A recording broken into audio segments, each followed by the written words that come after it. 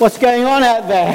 So I thought, well, I could turn around and take a deliberate look, which I did, but I'm such a feeler and I have such a need of knowing who's out there and what the family is looking like today. You're looking pretty good. So I had a little mooch around and had a look at you and trying to sense what the Spirit is saying. Because that's actually all I'm interested in. Is what the Spirit is saying. That's all I'm interested in, is what God's putting his finger on in our midst today. At the end of his talk last week, Rich made a statement which I was beginning to feel deeply regarding preaching this today. But he referred to us in our identity being free in God. And so at the risk of sounding a bit like Mr. Humphreys from Are You Being Served, do you remember him? I'm free! That's my posture this morning before God. I'm free. And as we sang a couple of minutes earlier, just to test you to see if you were listening. Let's keep going. Where the Spirit of the Lord is, there is freedom. Where the Spirit of the Lord is, there is freedom. As a boy, I was very aware of things I couldn't do. Here's a few of them. I struggled to ride a bike. I've never ever learned to ride a bike. Beware if I'm on a bike. We went to Sark on holiday once, where there are no cars, you have to ride bikes. I can ride a bike very fast in one direction, and then I fall off. That's the extent of my cycling. I've never learned to swim. A few valiant saints of God have tried to teach me, to no avail. We've almost got there, but I've never managed it. Much to my two boys' frustration, well, my three children's frustration, I'm no good at skimming stones.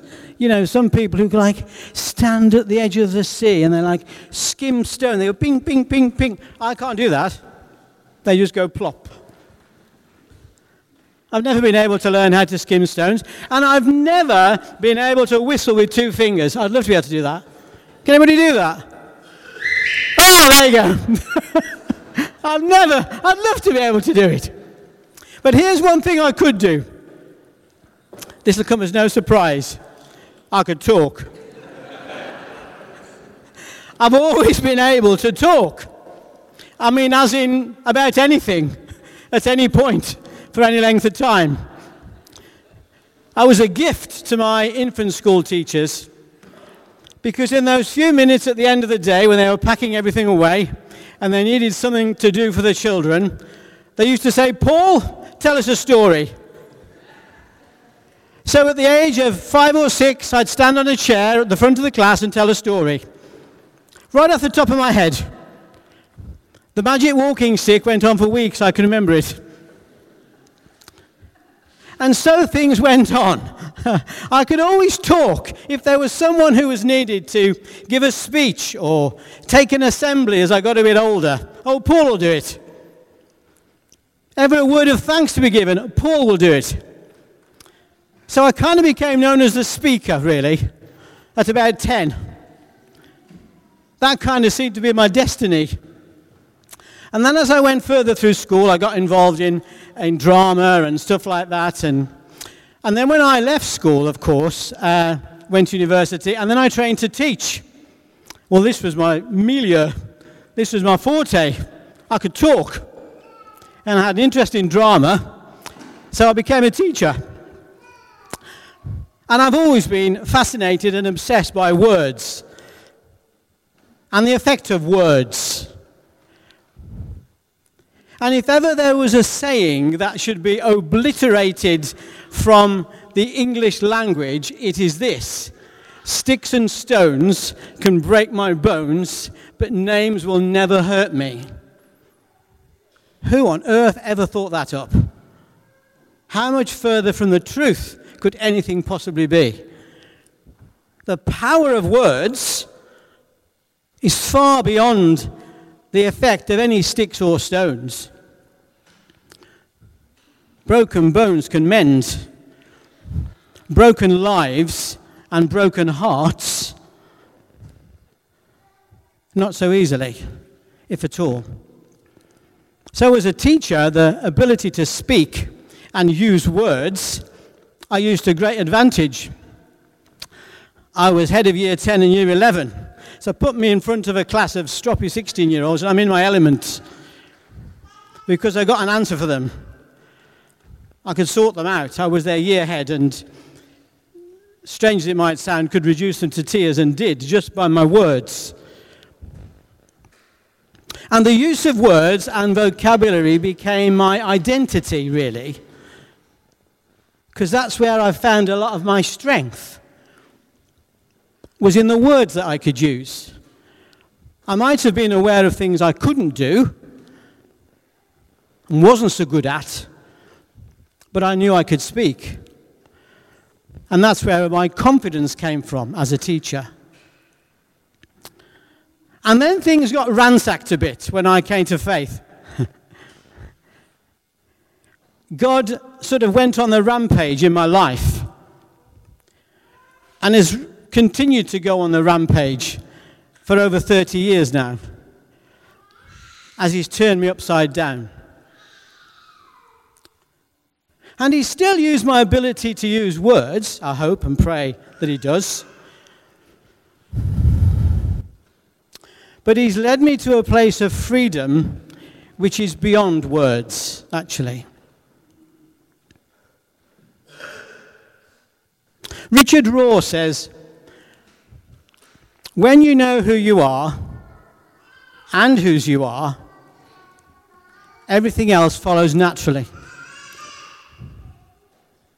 Wow, that's quite a powerful statement, isn't it? When you know who you are in God, I might want to tweak that a little bit to say, when you're on a journey to discovering who you are, that's probably how I prefer to put it. Because I don't think we'll know fully who we are until we're with him, actually. But when you know who you are and whose you are, then everything else flows naturally. I met with a young leader within the last week. He's a worship leader. And as we began chatting about his life and the issues that he's currently working through, it became very obvious to me that this just isn't the case for him. He doesn't really know who he is. And he's trying to find his identity largely through comparing himself to other people.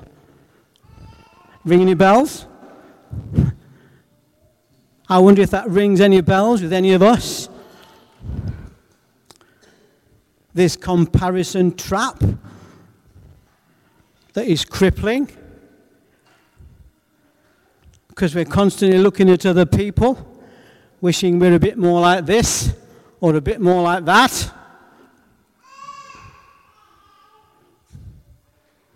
It's taken me nearly 60 years, at which point you're meant to almost fall over in disbelief,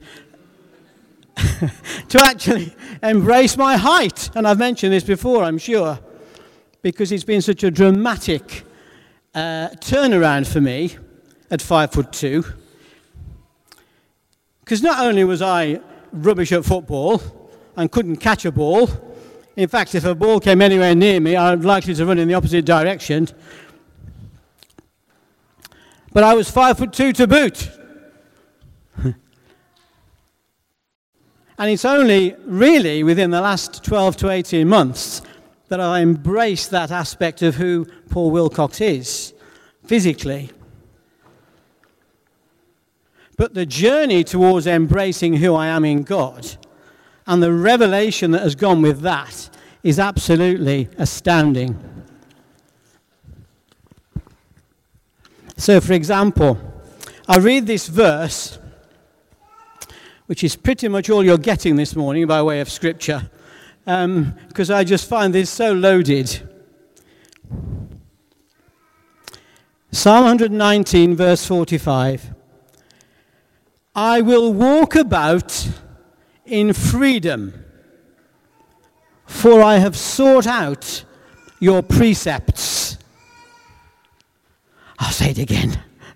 I will walk about in freedom, for I have sought out your precepts. And my question is, can you say that this morning? Can you say that you found your identity in God to such an extent that you're walking in freedom? And that is who you are. Because where the Spirit of the Lord is, let's have it again, where the Spirit of the Lord is, there is freedom. Or, can I make a couple of suggestions to you about what potentially is more likely to characterize many of our lives? And I've got a couple of props to help me. Without conferring, put your hand up if you know what this is. Put your hand up, be honest, put your hand up if you know what this is. What is it, John? A game console for Xbox or PlayStation. Brilliant. Yeah, it's a controller for a PlayStation 4, right?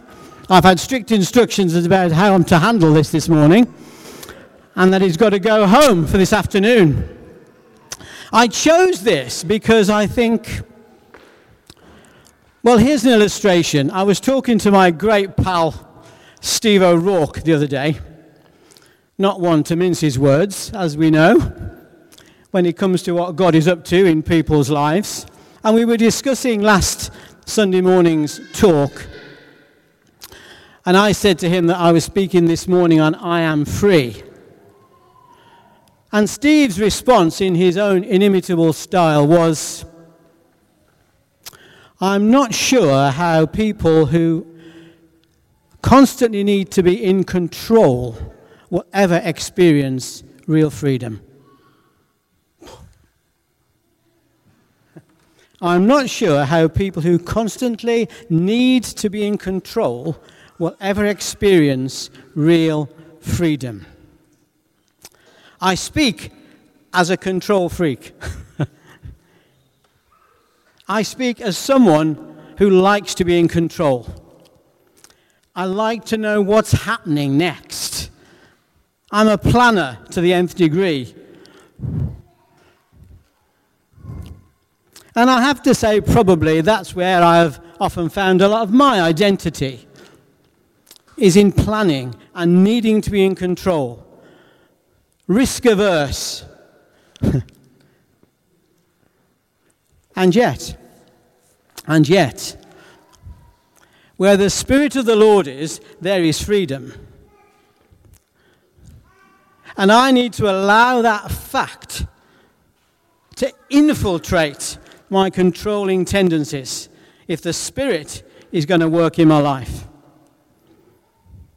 Now, I simply put that out there, and I'm trying not to look at anybody in particular. But if that rings a bell with any of you, you might want to come forward later for prayer.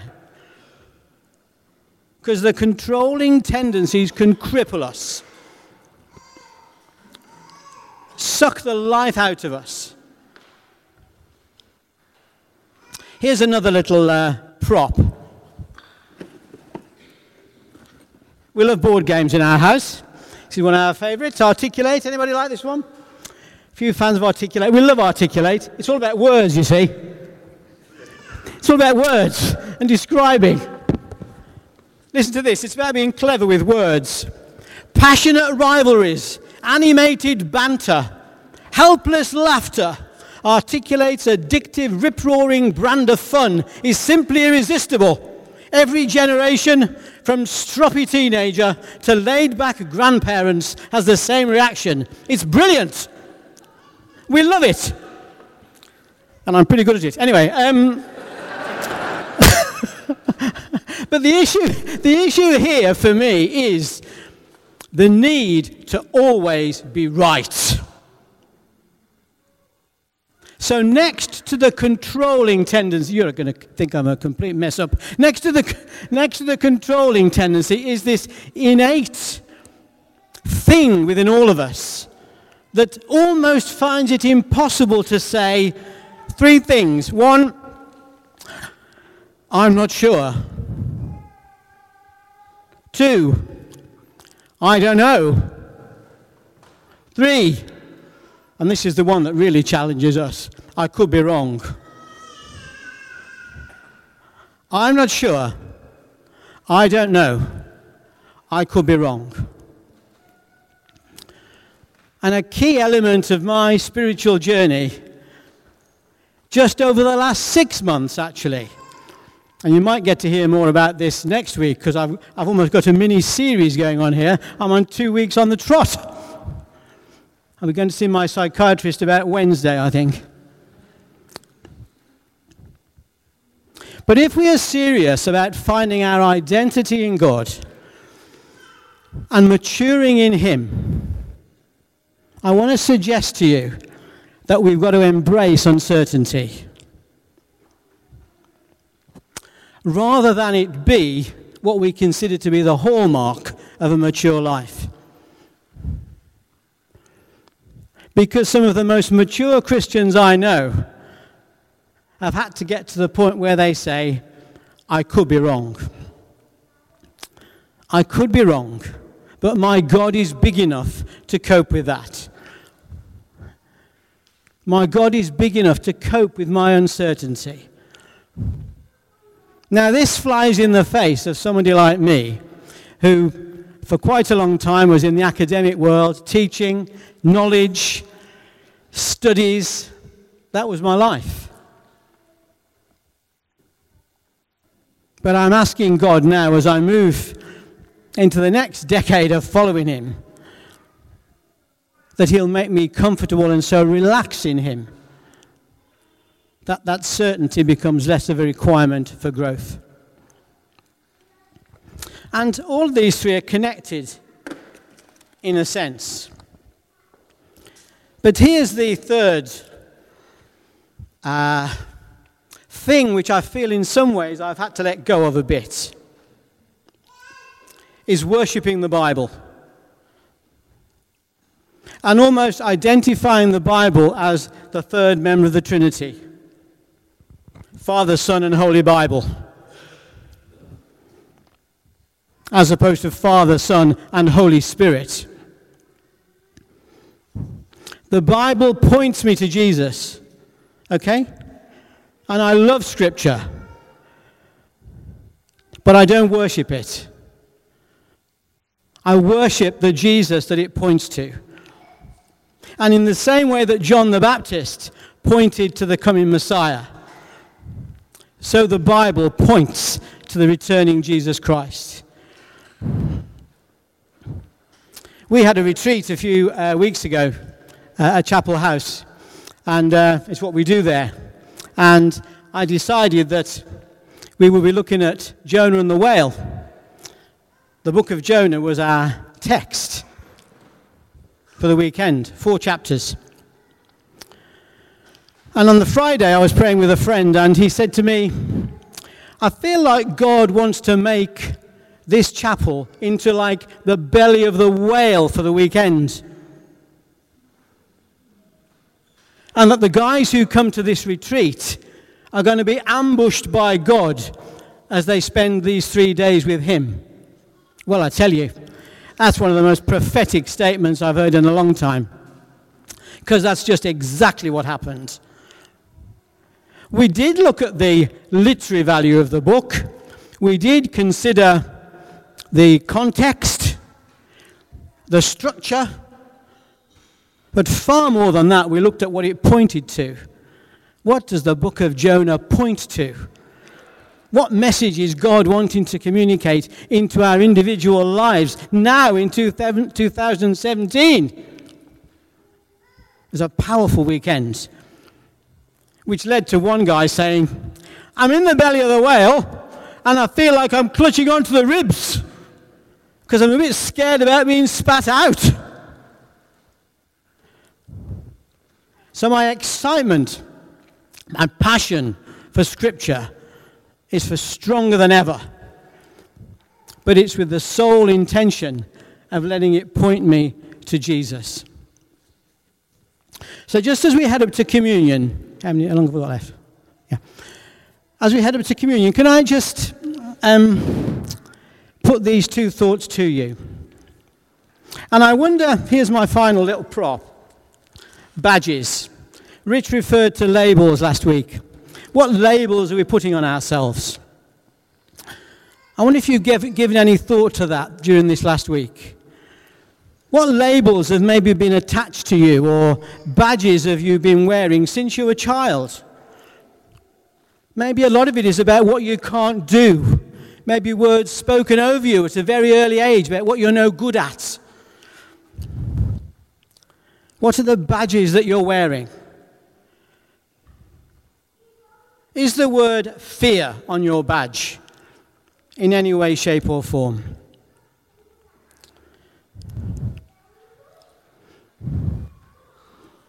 Fear of failure. Fear of emptiness and loneliness. Fear of anxiety and rejection. See what I did there? F-E-A-R. F-E-A-R. Failure, emptiness, anxiety, rejection. Or does your badge have free on it? Free. Is this your identity? Free to be faithful to the God who's called you. To the Jesus who poured out his life for you on the cross. Freedom to walk around and live your life as God has made you to be, not as other people have told you you ought to be. Are you resurrected? That's the R. For those taking notes, are you resurrected? Are you living in the power of the resurrection in your own life every day? That's the story of Jonah. It's all about death and resurrection, death and new life. Are you enthused? You know, the origin of the term enthuse is by the Spirit. Enthusio, by the Spirit. If you're an enthusiastic person, it means you're filled with the Spirit and living for him. And are you empowering for others? That's the last E. This isn't just about you receiving. It's about what you can receive to then give out. Does that excite you? Oh, they don't look too sure, Paul. Does that excite you? I'm telling you, if we can put the right badge on, we will, not only will we see a fire set alight here, but others will be drawn to it. I went to a gathering in Birmingham a few weeks ago, and you need to hold the mic for me to do this, Paul. It's a bit of a... As they gave the announcements out at the beginning, the guy was telling us where the toilets were and where the refreshments were, and then he said, and you need to watch this, in case of fire, I'll repeat it. In case of fire, In other words, when there's a fire, whoa, what's going to happen next? We don't quite know. So as we come to communion, can I encourage you all to pray personally that the fire of the Holy Spirit will touch you afresh, that you will know the freedom that comes from walking in him, and that your fear will be nailed to the cross, which is why he died, that you would be free. And God's people said, Amen. Bless you. Thank you.